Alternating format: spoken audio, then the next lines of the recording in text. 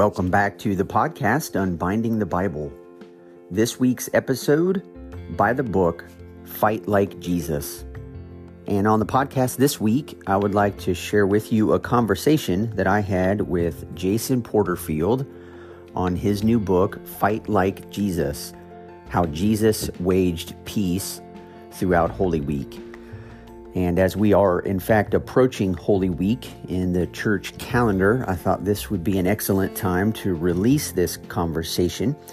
Jason's book, as the subtitle implies, is a close-up examination, not just of Holy Week in general, but of each day of Holy Week, starting with Palm Sunday, which we are about ready to celebrate in the church calendar this coming Sunday, and then looking at Holy Monday, and Holy Tuesday, and Holy Wednesday, Thursday, Friday, Saturday, and then, of course, Easter Sunday, and recognizing, as Jason will explain in our conversation, how Jesus's means and Jesus's ways of making peace were at odds with his own people's expectations and desires for how peace is made, but are oftentimes still at odds with even the way Christians approach peacemaking.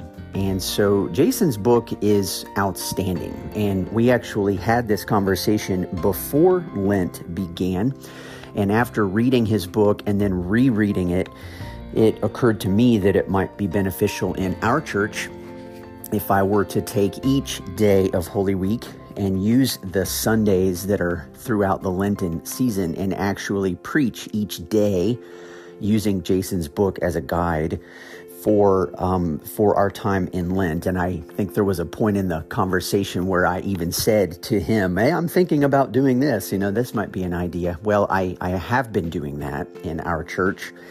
And this week, while we are celebrating Palm Sunday, we have actually made it now all the way to Friday. And so we'll be looking at the crucifixion itself and what that means for our world. And so it's gone really well in our church. I'm very excited about the insights that Jason provides. This book is very, very accessible for just about anyone to pick up and read.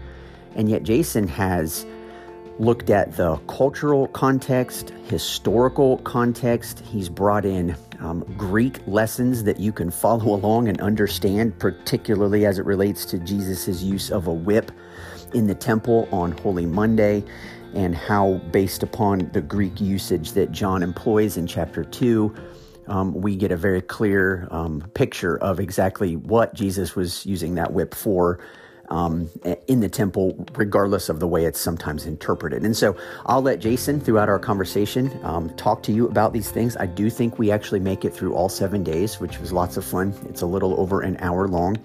But I just want to introduce you to Jason with a bio that he has, and that is that he's made his home in places abandoned by society, from Canada's poorest neighborhood to the slums of Indonesia.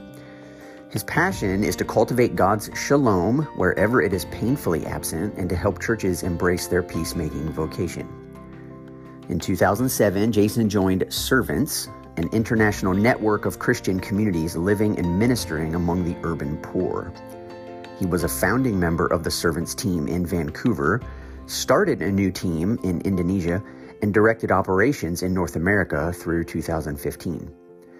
Jason holds a Master of Theology from Fuller Theological Seminary and is the author of Fight Like Jesus, an award-winning book that equips readers with practical peacemaking skills as it examines how Jesus waged peace on each day of Holy Week. Today, you'll find Jason living in his riskiest location yet, next door to his in-laws. And this conversation was a lot of fun. I have come to really appreciate Jason and his work and his book, Fight Like Jesus. I have recently added, along with Matt Tebbe's book, Having the Mind of Christ, to my reading list that several of you had requested a copy of months ago. And so Fight Like Jesus is now on that list as being books that I would highly recommend anybody to jump into and read. And so as you approach Holy Week, if you're listening to these in real time, this will serve as a bit of a guide for you. And each day that you approach Holy Week, you might go back and re-listen to the little section where we talk about that chapter of Jason's book, which is in fact dedicated toward each day. And I pray that this Holy Week will be transformational for you, will be meaningful and powerful in a way that you might have never considered before. I am grateful to Jason for all of the insights that I have now gained in my own life and how perfectly they fit with so many other things that God's been teaching me. But it really feels like so many of those things have come together into one condensed understanding that Jesus's ways of making peace are radically different from the peacemaking approaches that people have in this world, which is why I'm really convinced when Jesus told Pilate, "My kingdom is not of this world. If it were, my servants would be fighting to prevent my arrest by the Jews, but as it is, my kingdom is from another place." And I'm really convinced that the church today desperately needs Jesus's view of peacemaking, Jesus's view of shalom, and how that is accomplished and how that is maintained, and why that is supposed to be the spirit that captures the hearts of Christians to such an extent that it literally will look like foolishness to the rest of the world. And I consider it an honor to wear a badge of shame and foolishness in the name of Christ. And I pray that you will be encouraged by this conversation such that you will start to think, maybe we need to rethink the way we approach everything. So I'm excited about this conversation, really grateful to Jason. And so without any more of me rambling and having an introduction, I offer to you the conversation I have with Jason Porterfield.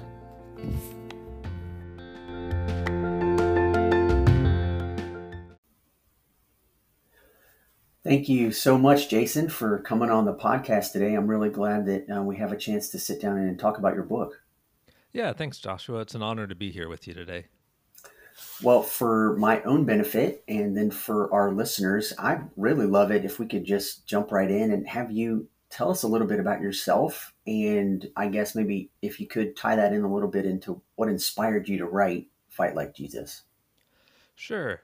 So I grew up in a military family, so I think I lived in 8 places by the time I was 6, but we eventually settled in Pennsylvania, where I attended a Southern Baptist church that, a wonderful congregation. People dearly loved Jesus and dearly loved the Bible. And so really appreciated that upbringing. It was a pretty conservative, patriotic upbringing, a number of military bases around the church. And then in college, I went to a school called Messiah College, or now Messiah University, that historically was founded by the Brethren in Christ denomination, so Anabaptist. And it was there that I began to grapple, honestly, mostly outside of the classroom with my peers, but began to grapple with, what is it? What did Jesus mean when he said, "Love your enemies," and issues of violence and war and injustice and poverty? 9/11 happened my freshman year, so that really shaped my whole college experience for my classmates and I.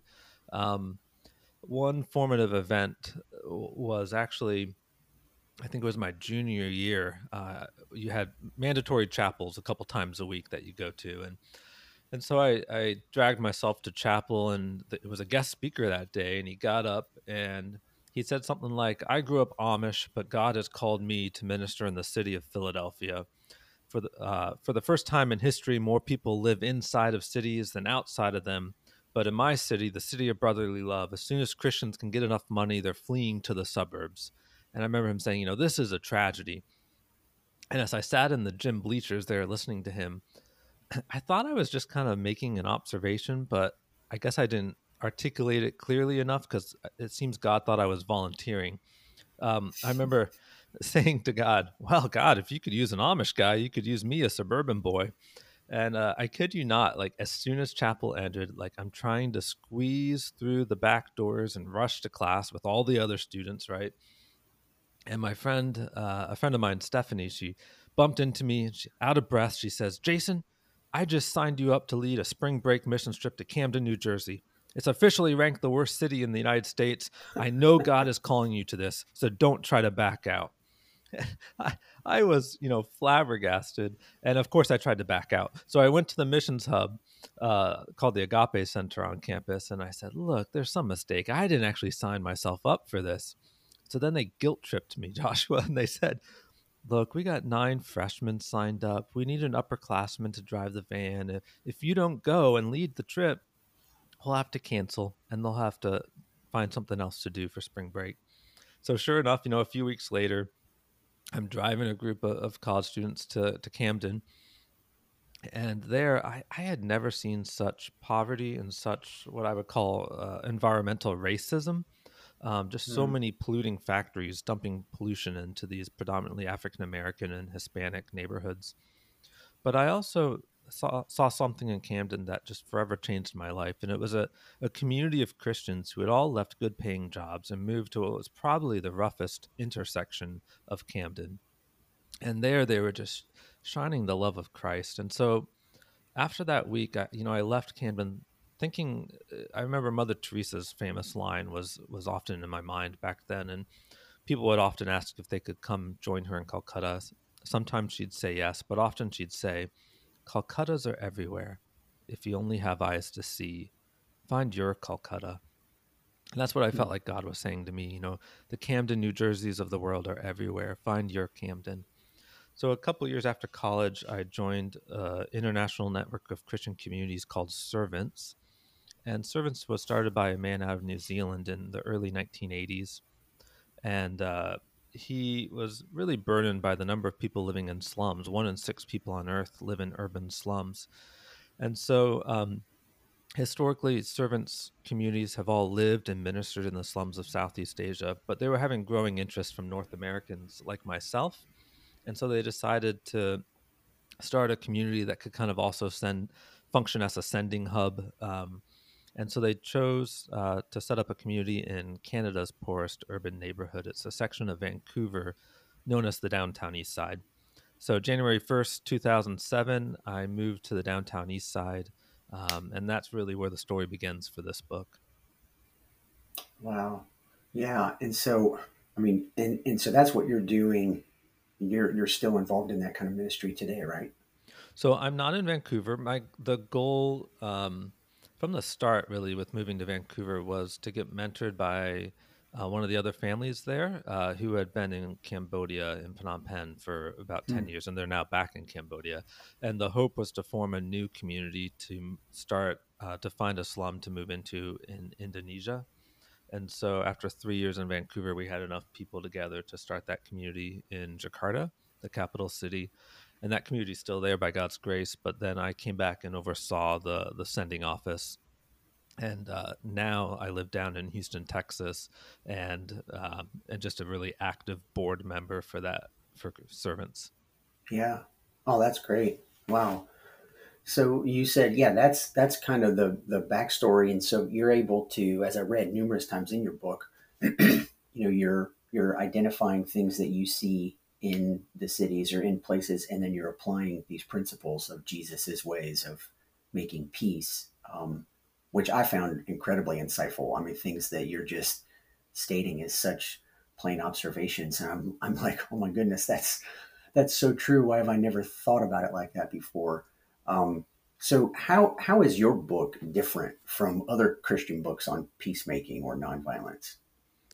Sure. Well, I believe you're in the middle, right, of a podcast series looking at the Sermon on the Mount. Is that That's correct? right. Yep, Yeah. absolutely. You know, I think most books on peacemaking tend to focus on the Sermon on the Mount, and that's for good reason. That sermon contains the core of Jesus's peace teaching. Blessed are the peacemakers, for they will be called children of God. Love your enemies, pray for those who persecute you, bless those who curse you. Do not violently resist an evil person, turn the other cheek, right? Right. The problem for me when I moved into the downtown east side in Canada was I could quote that teaching verbatim.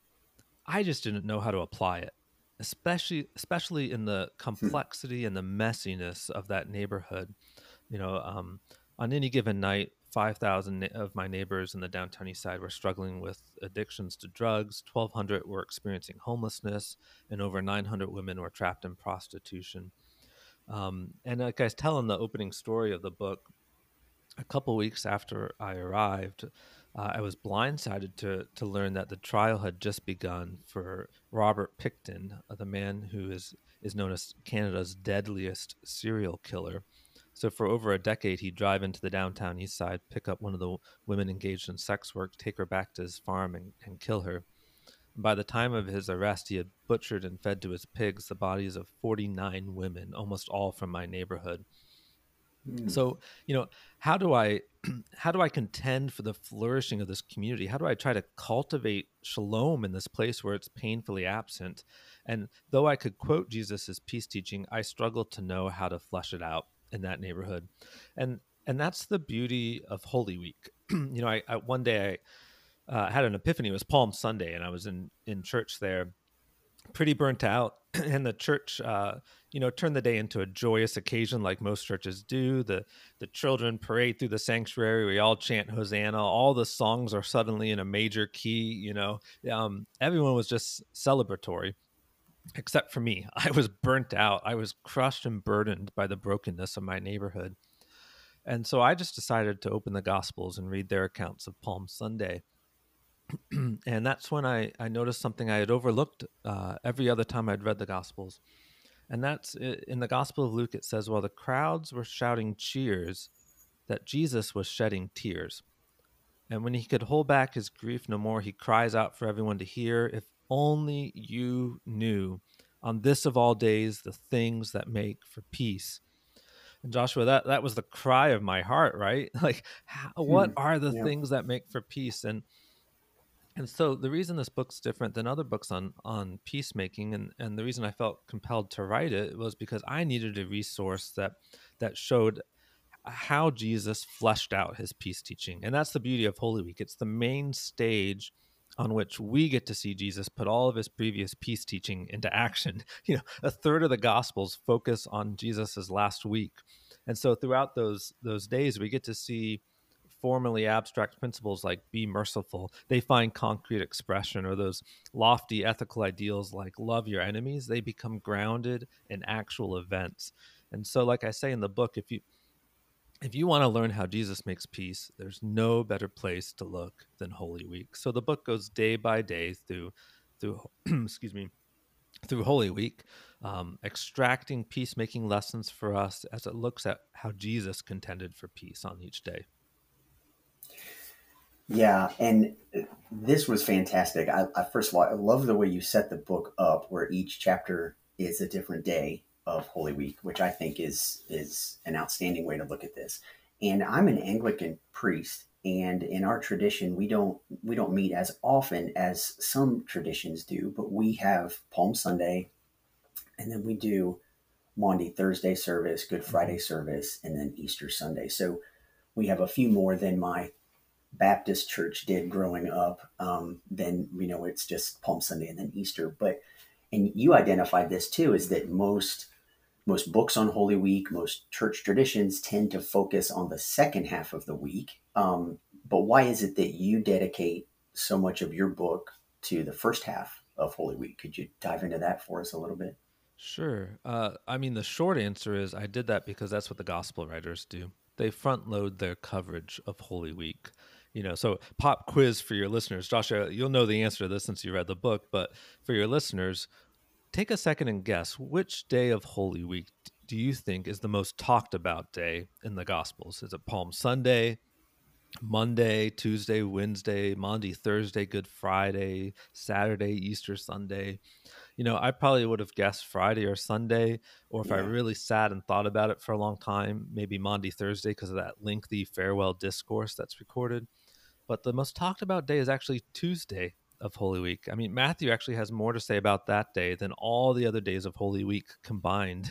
It's Oh, wow. twice as long as his coverage of the Sermon on the Mount. And so to give a more lengthy answer as to why I tried to take my time with those first days of Holy Week is, I believe that lament on Palm Sunday when Jesus said, if only you knew the things that make for peace. By speaking of things in the plural, he indicated that his peacemaking efforts would be multifaceted in nature. We can't reduce it to one solitary act. I used to think I knew what Jesus was referring to with that lament. I mean, the answer was obvious. It's the cross, right? Um, and I still believe that answer is true. I mean, it's wonderfully true, beautifully true, foundationally true. It's just not the whole truth. And I've come to see that Jesus was crucified on Friday precisely because of how he confronted injustice and contended for peace on the previous days of Holy Week. Mm. And it wasn't a motivation to initially start writing the book, but pretty quickly I came to realize that if we fail to see uh, the context of the cross, if we strip the cross from its context, we uproot it from its context, we sever it from the life of the one who gives it meaning, then we could actually, despite being familiar with all the events of Holy Week, and despite saying that we cling to the cross of Christ for our salvation, we may be shocked one day to realize that we've actually embraced the very approach to peacemaking that justified nailing Jesus to a cross. Mm. And so for me, it was really important to make sure I did justice and gave enough time for those first 4 or 5 days of Holy Week. Yeah, well, that's probably one of the biggest insights I walked away with, having read through your book, and I've read it twice now. I'm actually considering doing kind of an overview of your book throughout Lent in our church. I've been thinking about preaching the Palm Sunday on the first Sunday in Lent, and then Monday on the second Sunday in Lent, and going on that way, Yeah. crediting your book, but kind of trying to tie it together. And again, I know we don't have time to hit every passage that could be addressed, but addressing that question. And if Jesus was put to death on Friday for the things that he did during Holy Week, then we need to make sure we are, well, as your Palm Sunday chapter focuses on the difference between hammers and lambs. And Yeah. so, if you could talk for us just a little bit, if you're saying, well, the crowd is cheering, Jesus is weeping. If there's a contrast there between maybe what the crowd was rooting for and hoping for and what Jesus actually knew he has come to do. It seems like the crowd wanted him to be the hammer of God, but he revealed himself to be the Lamb of God. So could you unpack that observation for us a little bit and walk us through some of that discrepancy on Palm Sunday? You bet. Yeah. So first, I think we need to realize that the week that we call Holy Week, Jesus and his contemporaries would have referred to as Passover. All faithful Jews were flooding to Jerusalem, Jerusalem, Shalom, the city whose name means peace. They were gathering there to celebrate the week-long Passover festivities, and Passover was a holy week to remember the time that God liberated his people from an oppressive superpower, originally Egypt, right? Well, for people struggling under the yoke of yet another oppressive superpower, this time Rome, Passover was a painful reminder that they were no longer free. And so, year after year, they'd gathered together to remember God's historic liberation from Egypt, of them from Egypt. And year after year, they longed that he would liberate them once again. So the week actually had a track record of inciting all-out insurrection. In 4 BC, for example, a group of frustrated Jews gathered recruits in the temple and stoned to death some Roman soldiers. So then Herod Archelaus gathered together more troops and quickly rushed into the city, killed 3,000 Jews, and canceled that year's Passover. And as a result of that, Rome actually made a new policy that said their ruler over the province had to be in Jerusalem for Passover and had to bring reinforcements. So on this particular Passover, the one that we're looking at, the provincial ruler Pontius Pilate left his home on the coast of the Mediterranean and marched what scholars think he brought enough troops to triple the number of troops normally in Jerusalem. And he would have marched with a massive show of force meant to try to deter any thought of rebellion, right? And his triumphal entry, we could call it, would have come in through the western side of the city. But we read that Jesus and his motley crew are making a not so triumphal entry from the other side of the city, and that the crowds go out to meet him, we're told, because they heard he had raised Lazarus from the dead. So here's a man that can control death itself. Maybe he has more power than Pontius Pilate. And so to understand Jesus's actions with his triumphal entry, you first need to understand what the crowd's actions signify. So the Gospels they describe the crowds doing four different things. First of all, they chant Hosanna, which I just thought was a synonym of like hallelujah, like it means praise God or something. But Hosanna, it's actually the Aramaic form of a two-part Hebrew word, Hoshea and Na. And Hoshea means liberate us, save us, deliver us, and Na just adds a sense of urgency. So fuse those two together, and you get, liberate us now, save us, we plead, deliver us, we pray. It's a cry for help. Hmm. They also quote from Psalm 118, "Blessed is he who comes in the name of the Lord." But then they add some words not found anywhere in that psalm. The King of Israel. They call Jesus their king. It says they also lay their coats on the ground, which might seem strange to you and I, but for Jesus's coatless onlookers, they knew exactly what that meant. That was a customary way to coronate a king. That's what they did when Jehu was crowned king in 2 Kings chapter 9, for example. And then there's one more detail. Gospel of John tells us that they waved palm branches. And I always thought palm branches were like the ancient equivalent of those giant foam hands you see at sporting events. Like I thought Yeah. waving them meant like, "You're awesome, Jesus. I'm your number one fan. You're my religious hero." Um, but they actually, palm branches were a politically loaded symbol that harkened back 200 years ago, actually, when the people of Judea were under the thumb of yet another superpower, the Seleucid Empire. And their king came in and he ransacked the temple, slaughtered an unclean pig on the altar, and sprinkled its blood throughout the temple. And then he ordered all the towns of Judea to offer sacrifices to his gods and sent inspectors to make sure they did so. Well, there was a little town called Modin that had an elderly priest named Mattathias. And when the king's inspector came, one of Mattathias's fellow countrymen actually volunteered to offer the sacrifice to those gods. Well, Mattathias in his zeal lunged forward and he stabbed the apostate to death, killed the king's inspector, tore down the altar, and then he fled to the hills. And soon after, his health deteriorated, and he gathered his 5 sons around him. And his dying words to them were, "Avenge the wrong done to your people, pay back the Gentiles in full." His middle son, Judas, took up that battle cry and led a pretty successful revolt against the Seleucids and actually gained back most of Jerusalem, including the temple.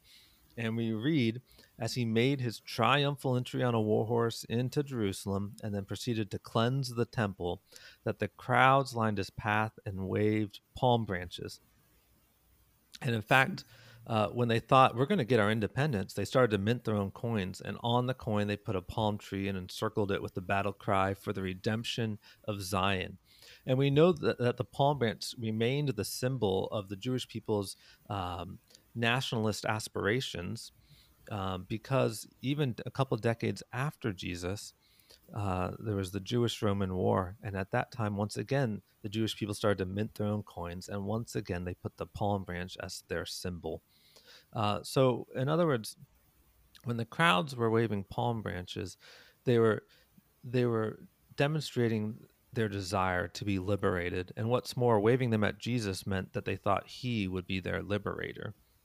So that's what the crowds thought Jesus was doing, and I should add that Judas, the middle son of Mattathias, he was so fierce in battle that his countrymen gave him the nickname Maccabeus, which means the hammer. So you're asking about the hammer. So in other words, the crowds thought Jesus was coming as the hammer of God to bring a hammer down upon their enemies. Mm-hmm. But Jesus, he sets up his not so triumphal entry, his counter procession, to demonstrate that he was not the hammer of God. He was coming as something else. So first he rode a donkey instead of a war horse, a symbol of peace, and John's gospel explicitly tells us he rode that donkey to fulfill Zechariah's vision from chapter 9 of a peaceable king who would come to speak peace to all nations and, get this, remove the weapons of war from his own people. Mm. Wow. And then the timing and the location are also significant. Jesus entered Jerusalem on the first day of Passover, a Sunday, probably the year 30 AD. But more importantly, we know it was the 10th day of the Jewish month of Nisan, which, according to Mosaic law, was the day when all the Passover pilgrims were to choose their lamb that they would sacrifice 4 days later. It was lamb selection day. We also know those lambs were, almost all of them were provided from Bethlehem. And Jesus's route, going down the Mount of Olives, crossing the Kidron Valley, would have then lined up with the route that the sheep would have been taking. And Jesus almost certainly entered through what was known as the sheep gate. So, in other words, Jesus is subtly, yes, but unambiguously declaring, I'm not coming as the hammer of God. I'm coming as the Lamb of God. Wow. Man, that's beautiful. That's beautiful. And so for sure when we know that imagery, I mean, like a lamb led to the slaughter, he did not open his mouth. I mean, there's so much of this innocent, humble Yeah. posture that Jesus takes. In fact, I think you said also in that chapter that during Passover, then for the next 4 days, the families were to inspect their lamb thoroughly to make sure that it was without spot or blemish at all. And we can kind of map that onto Jesus's life and suggest that over the next several days, he too is being critiqued at every turn. Is he really the spotless, unblemished lamb that we need him to be? And Yeah.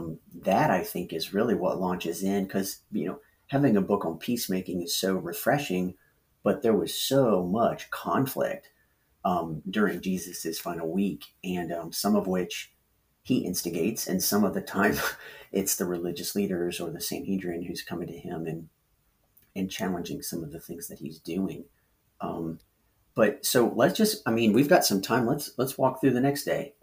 So I think right off the bat, you point out how on the very next day, Monday, we might almost be confronted with the very thing that would seem to upend this idea that Jesus has come peaceably or like a lamb, because he walks into a temple and he has a whip, and depending on what gospel you're reading, you can't quite exactly tell who he's whipping and what he's doing there. But could you kind of unpack that for us and show or explain how you actually see this advancing Jesus's understanding of making peace, not actually contradicting it?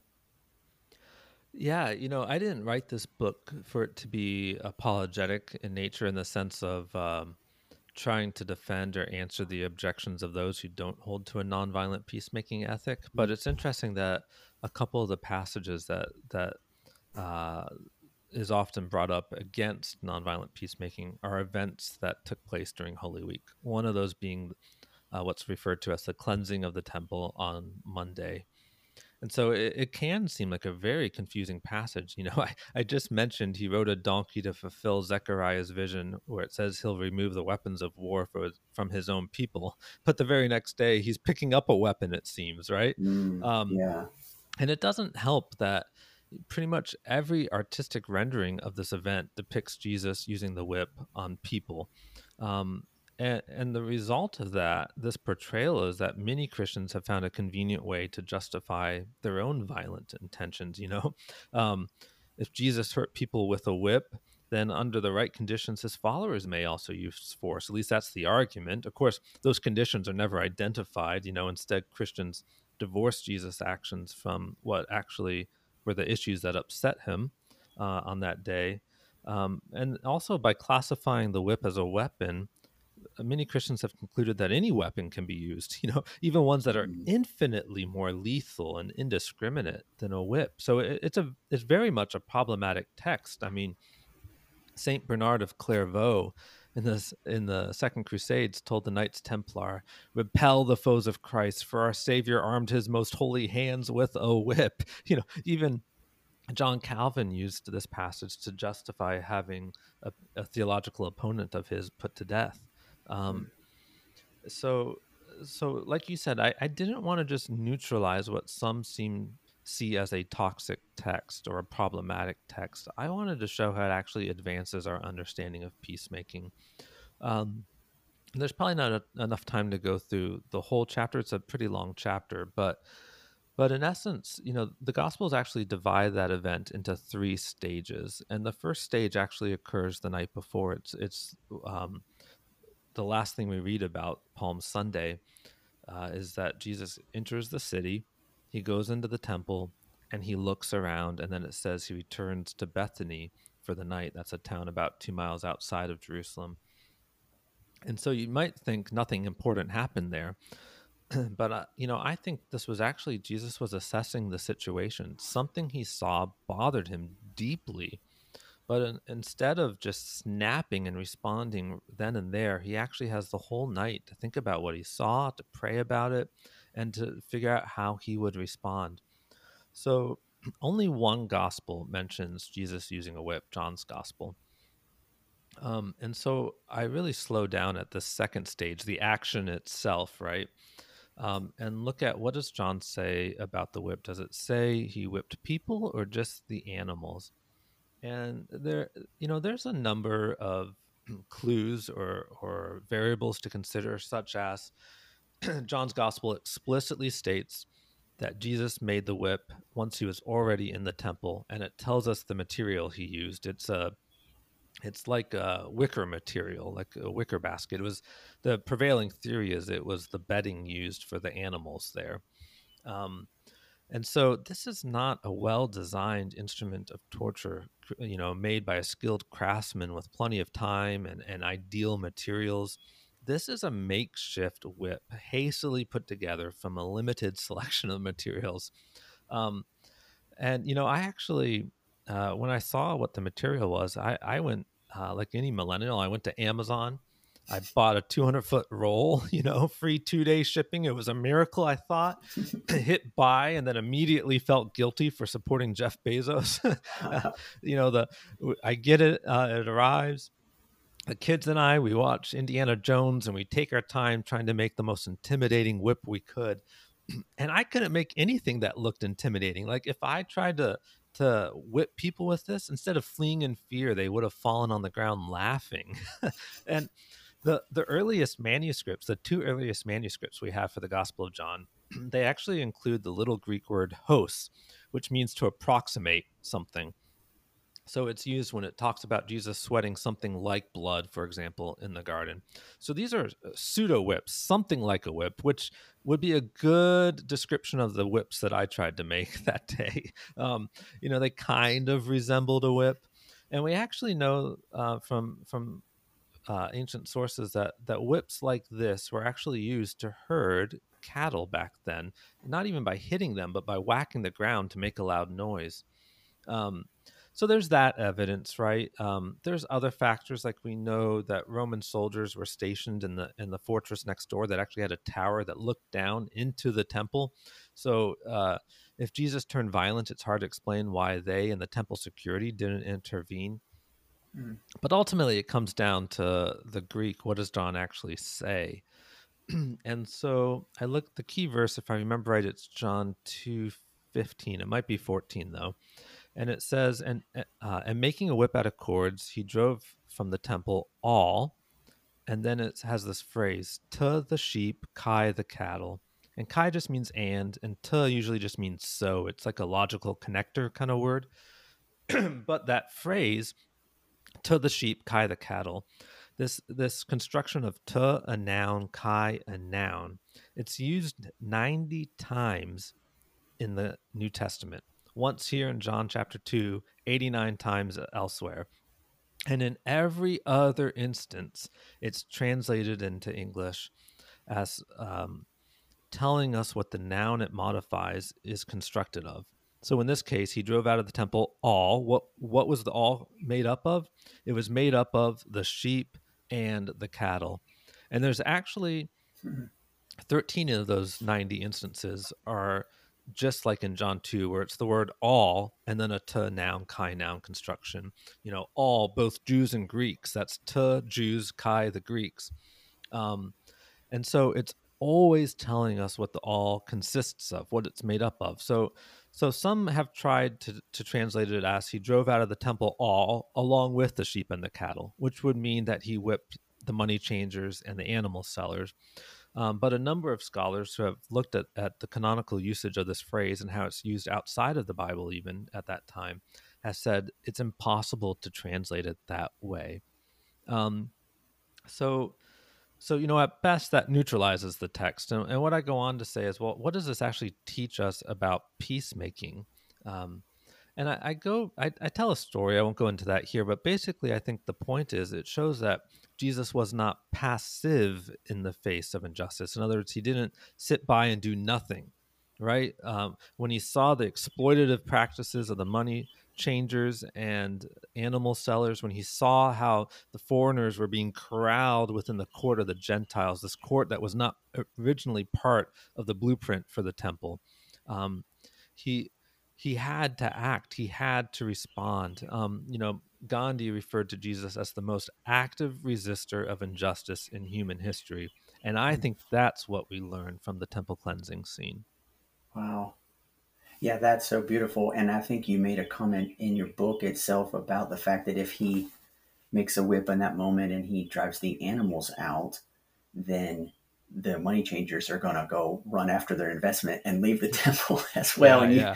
you said something kind of tongue in cheek, like, killing two birds with one stone. But the idea being right, I mean, he's going to drive them out because what they need to make money has just left the building. So, um, which I mean, I see that at, you've taken the time to look at this from so many different angles. I had never considered the Romans themselves, who are constantly on the lookout for anything hinting at violence because they're there to make sure that doesn't happen. And so, um, certainly we can imagine they would have stopped it if something truly violent was taking place. Yeah. Um, I well, mean, let's roll. Yeah, go come ahead. Thursday, not even Jesus' accusers, when they're looking for some false evidence to accuse him to justify putting him to death, if he had acted violently in the temple, surely they would have brought that up. So there's lots of other evidence, and um, you could say, well, what did it accomplish? I don't talk about this in the book, but certainly by the very next day, those money changers and animal sellers would have been back in the temple, and the Mhm. operations would have continued, right? But I think that shows the importance of symbolic acts. We're still talking about what Jesus did that day, right? Yeah, Um, yeah, and when those money changers and the animal sellers, when they fled after their livelihood, after their source of income, what we overlook and don't talk about enough is that it says that the poor and the lame and the blind, they came in and Jesus healed them, and even children could be heard singing. These groups that were not normally allowed in the temple. So it was a profoundly healing and beautiful act. absolutely. Yeah, it was so funny.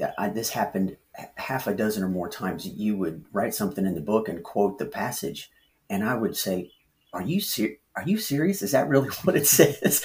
And I'd go grab my Bible, and sure enough, that one in particular was there immediately after that. Yeah, you have all these people coming into the temple who clearly were being prevented from doing so prior to that. So Yeah. what a beautiful image, and I really do think we should talk about that more, because those were the very people who were not welcome in the temple.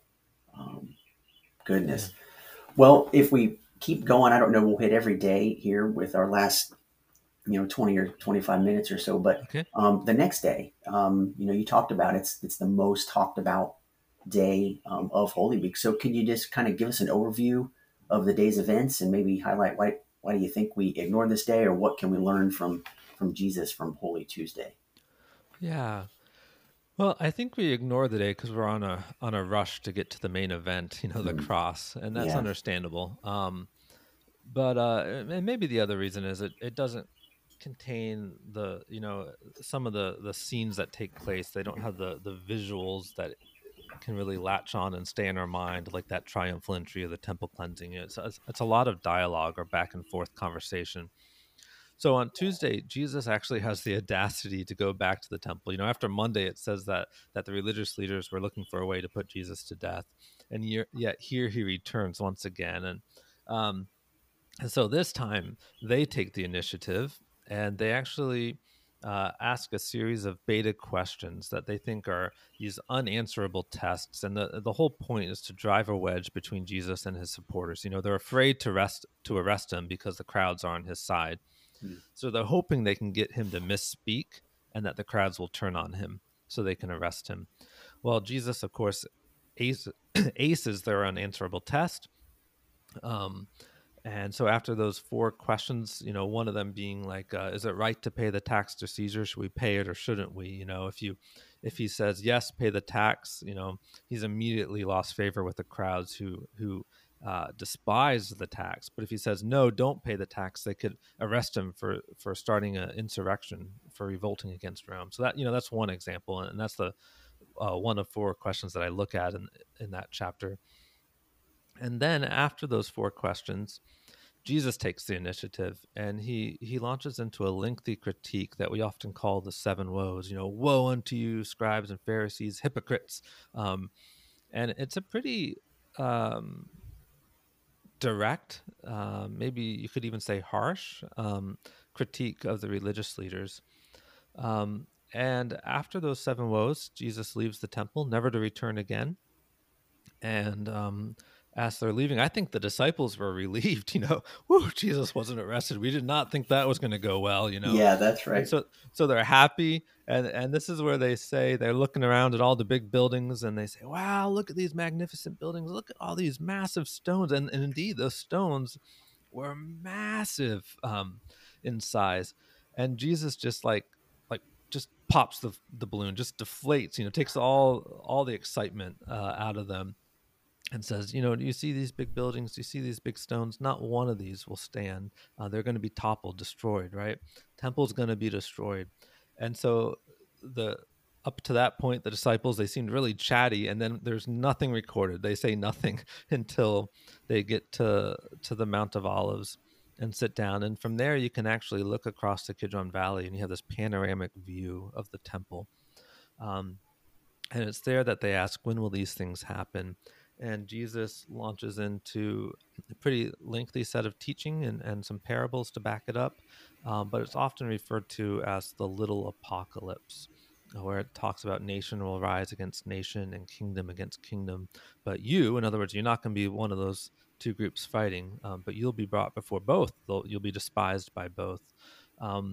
So it's a pretty lengthy set of teachings during that day. That's a quick overview for you.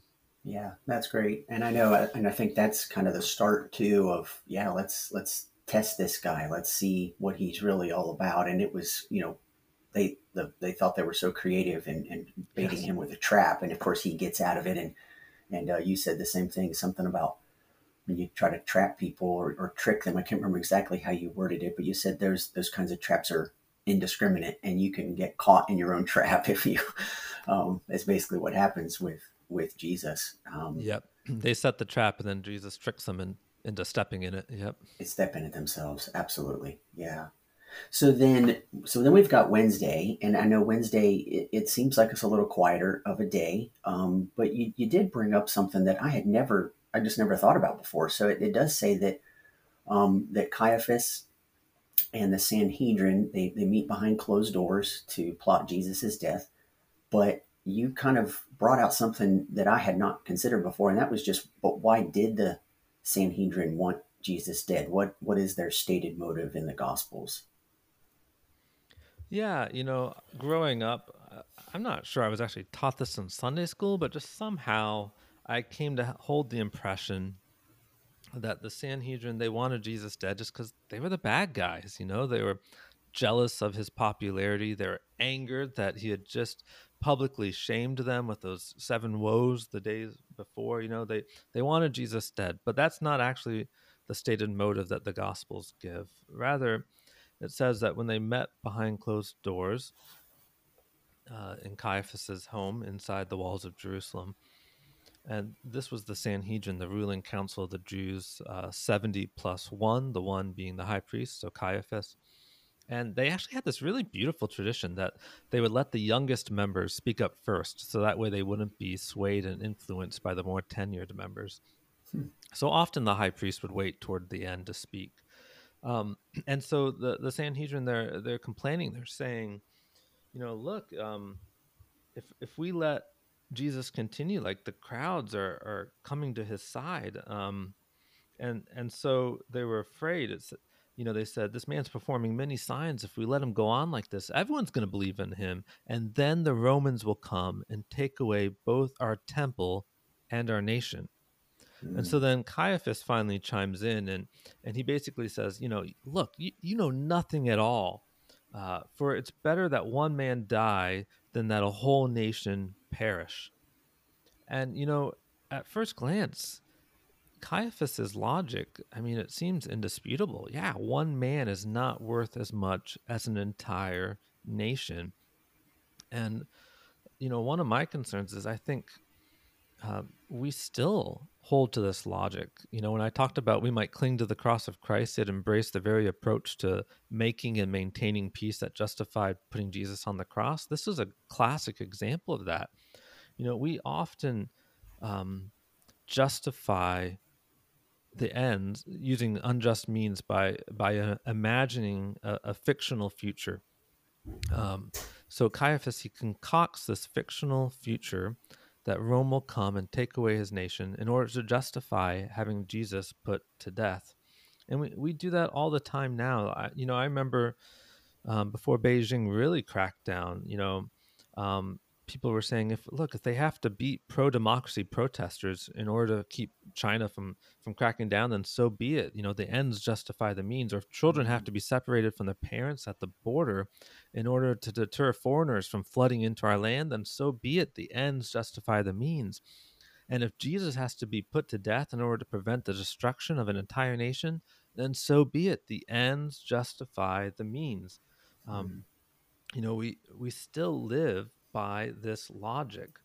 But Pastor Brian Zond, he once warned. He said, one of the greatest temptations we face in working for peace is to justify violent means by an imagined good end.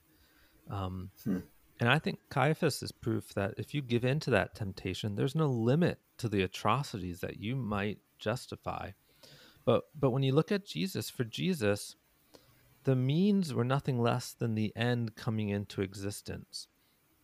In other words, his efforts to make peace were always with peaceful means. I think of Hmm. Dr. King. He said Mhm. peace is not merely a distant goal that we seek, but a means by which we arrive at that goal.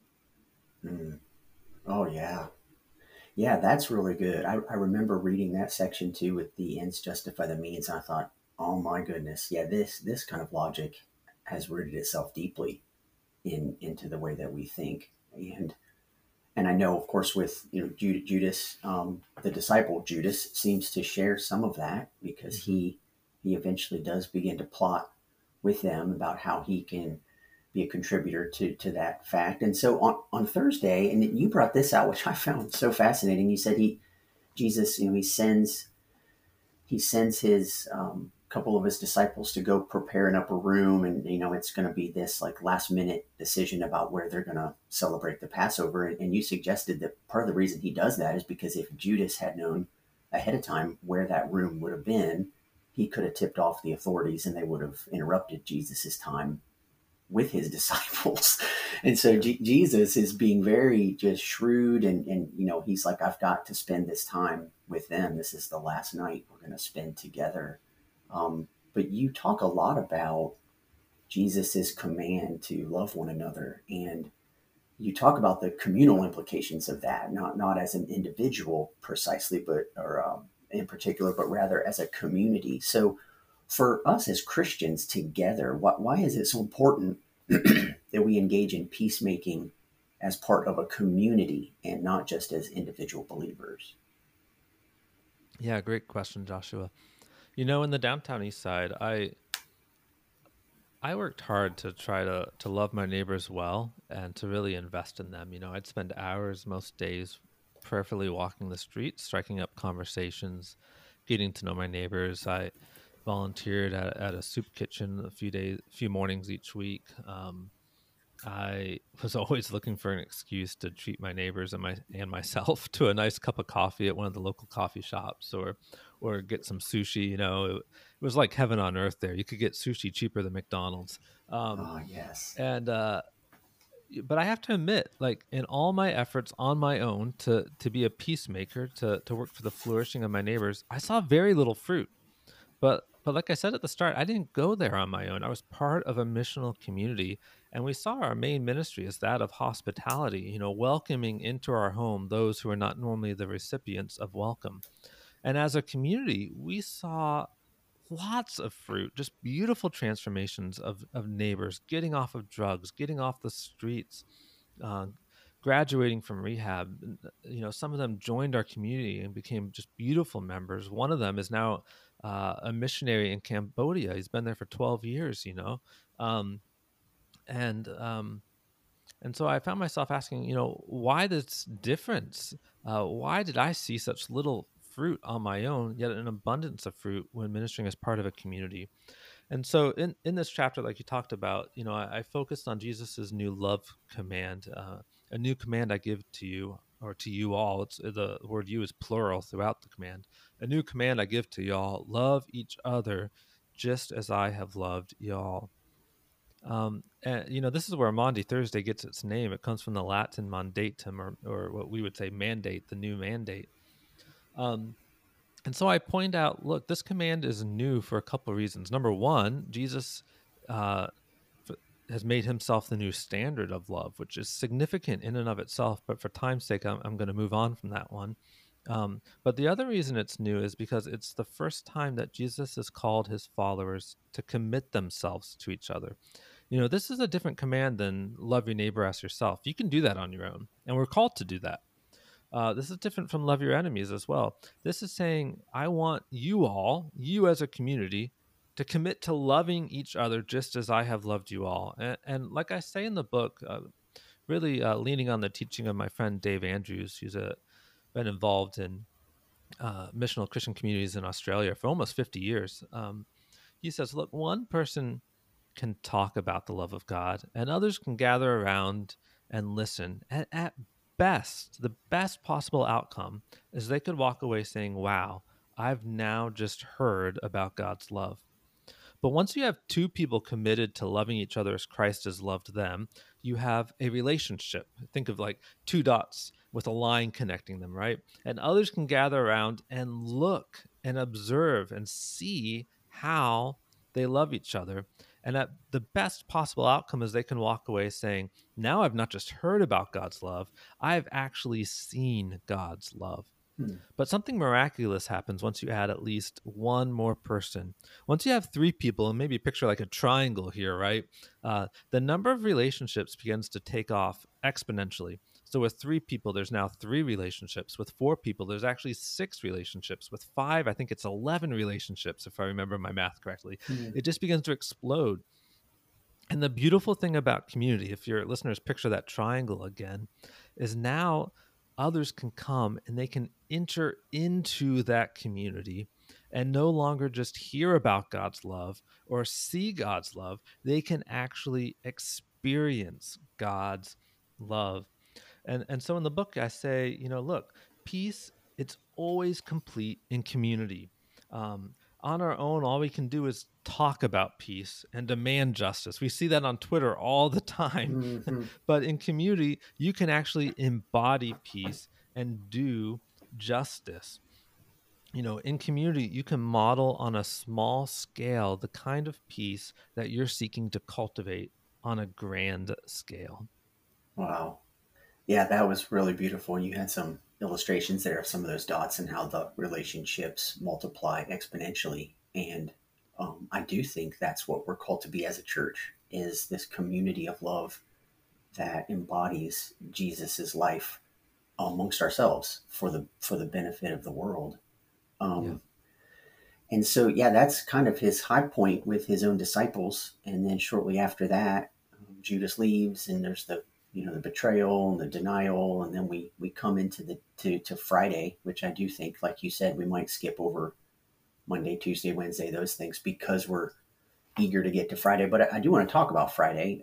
What some of the things that you say here, but based on Jesus's weeping and the palm branches on Palm Sunday and all of that, is that it really does come down to a choice between Barabbas and Jesus. And you suggest that represents the fundamental decision each of us must make on Friday.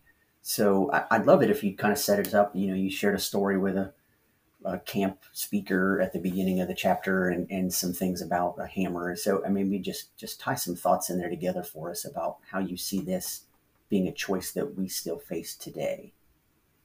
Yeah, so come Friday, Jesus is brought before Pontius Pilate, and Pilate had a customary rite of releasing one prisoner, probably not because he was a very compassionate provincial ruler. In fact, a lot of sources from the time describe him as cold and calculated, and indeed this was probably a calculated decision, a way to placate the crowds, when tensions were high. And so Pilate, well, the Gospels vary. Sometimes it has the crowds initiating it, saying, you have this tradition, we want Barabbas. And some of the other Gospels, Pilate initiates and says, hey, I'm going to release a prisoner. Do you want Jesus or Barabbas? But either way, the choice comes down to these two men. And, I think of the Christian Kobes Dumais' popular book, Jesus and John Wayne. Well, this was the original Jesus and John Wayne choice, Yeah. right? Yep. So you can't understand the significance of this choice unless you can really answer two questions. Why was Barabbas in jail? And what's the significance of his name? So as to the crime, it doesn't say that Barabbas was in jail for a petty misdemeanor or stealing or tax evasion. Rather, the Gospels explicitly state that Barabbas was in prison because he had murdered someone during a past insurrection attempt. So, in other words, Barabbas had proven his willingness to fight for the liberation of his people. He may be a failed insurrectionist, but at least he had proven he was willing to bring a hammer down upon his enemies. Now, his name, let me pronounce it a little differently. Barabbas, Bar-Abba, it means son of the Father. And Matthew's gospel actually tells us his first name, Jesus Barabbas. So, in other words, the gospel writers present this choice as the choice of choosing between two different messiahs. Who do you think is anointed by God? Jesus Barabbas, who has proven that he's willing to kill, or Jesus the Nazarene, who has repeatedly said throughout the week that he refused to kill, but yet was willing to be killed? And so I think, by the time Friday morning rolled around, the crowds realized that Jesus was not coming as the hammer of God. And I think we're supposed to see ourselves in the crowds. And so when we realized that Jesus was not the hammer of God, we picked up the hammer and we nailed Jesus to a cross. And I think it's really important to add, I think we're meant to compare Jesus's dying words to the dying words of Mattathias 200 years before. So for your listeners, remember Mattathias' dying words were, avenge the wrong done to your people, pay back the Gentiles in full. And those dying words, they sparked a violent revolution. But Jesus' dying words could not have been more different. Father, forgive them, for they know not what they do. And I think Jesus' dying words also sparked a revolution, albeit a nonviolent one. Absolutely. Yeah. And that's just, when Pilate says, who shall I release? And the people chant for, the Messiah that they believe will bring them the deliverance. And I think, I grew up with it almost seeing Jesus's death as so orchestrated and driven by God that it was just, it was an inevitability, and you didn't really pay much attention to the reasons that the crowds give or that the reasons the Sanhedrin gives. But your book has tied it together so well to show the real on the ground political implications and the real life. Hey, we're struggling in the inner city. Like, how do we apply Jesus's teachings there? I mean, this is something truly remarkable.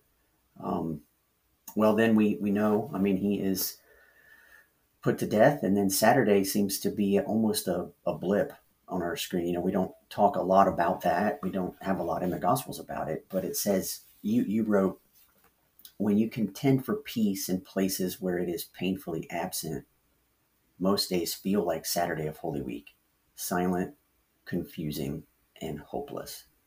So, what can Saturday teach us about peacemaking? Yeah. On Saturday, like you said, there's not much in the Gospels or in the New Testament, but there are some hints, some glimpses of what ultimately, like in the Apostles' Creed, it comes to. We refer to it as Jesus's descent into hell or the harrowing of Hades, and throughout church history, this was actually a really important teaching. Christ's descent. The earliest Holy Week hymn we have is about Saturday. Um, and so like the Apostles' Creed, it says, I believe in Jesus Christ, who, I'm cutting out some of it here, but who suffered under Pontius Pilate, was crucified, dead, and buried. He descended into hell. On the third day he rose again from the dead. And so, um, most artwork in Protestant and evangelical circles, and uh, it tends to depict the resurrection as Jesus in a white robe, all by himself. But throughout Eastern Christendom, most of the artwork, it depicts Jesus shattering the gates of hell with Satan bound at his feet. He's pulling Adam and Eve out of their graves and leading a procession of liberated souls out of hell. And so, look, I don't think there's enough in scriptures to develop an in-depth theology of Holy Saturday, but I think there is enough to give us a very valuable peacemaking lesson. Namely, peacemaking, it's hard, discouraging work. The destructive forces plaguing our communities, they can seem unstoppable. But even on days when all hope feels lost, Saturday reminds us that Jesus is at work, robbing the grave and plundering even the darkest of hells. So in the book, I basically say, look, Holy Saturday reminds us to press on. We don't deny the reality of death and suffering around us. Rather, Saturday gives us the courage to remain immersed in such realities. So we press on because Jesus is at work beneath the surface, defeating death, dismantling despair. We press on because the days when Jesus seems most lifeless may actually be the days when he's most actively working for our peace. Hmm. Yeah, that's really, really good. That's really good. Do you have a couple more minutes or do you need to go? Sure. Okay, No, I can so stay. let's wrap it up with Easter Sunday. I mean, this Oh, we is the got to last do one. that, We don't got we? to do that. And then I just want to, just the biggest takeaway you hope your readers get. But so your final chapter, you state that as people of the resurrection, Christians are meant to cultivate the future promised by God in the messiness of the here and now. What are the implications as you see them of living like this as people of the resurrection? Yeah. Well, for first century Jews, most believed in a future resurrection, but they believed it would take place at the end of time when God would make all things right. Not that it would start with one man and break into the messiness of the here and now. And so, to be a people of the resurrection for the early church, they understood that to mean that the resurrection signified the inbreaking of God's future plans into our present world order. And so to be a people of the resurrection meant that we were to be outposts, to use that communal language again from Thursday. The church was to be an outpost of God's future kingdom. I think of Scott McKnight, who penned the foreword for this book. He said, since the kingdom is already making itself present, we are called to live now in light of that future consummation. So, Justin Martyr in the second century, he said about the global church, he said, we ourselves were well conversant with war, murder, and everything evil. But all of us Christians throughout the whole wide earth have traded in our weapons of war. We've exchanged our swords for plowshares and our spears for farm tools. And a lot of people like to quote that statement from Justin Martyr, but they leave off the last sentence where he says, um, now we the church, we cultivate the expectation of the future given to us by the crucified one. In other words, To be a people of the resurrection is to say, because we know there's this vision in the Hebrew scriptures where there will be no more war and we will lay down our weapons, we are going to be the people that begin to live out that future reality now. Yes. Yes. That is I think that's the thrust of everything you're trying to say in this book, is that if we really follow Jesus, we follow his ways. And the one who was raised from the dead is the one who perfectly embodied this. And so that's the new life we're called to live into. So one last question for you, and just that's what's the biggest takeaway you hope readers get from your book? Yeah, good. That's a great question. Look, you don't have to live in a place like the downtown east side to know that injustice is rampant in our world today. When I started writing this book 5 years ago now, I never could have imagined just how much vitriol and division there'd be in my own country. Mm-hmm.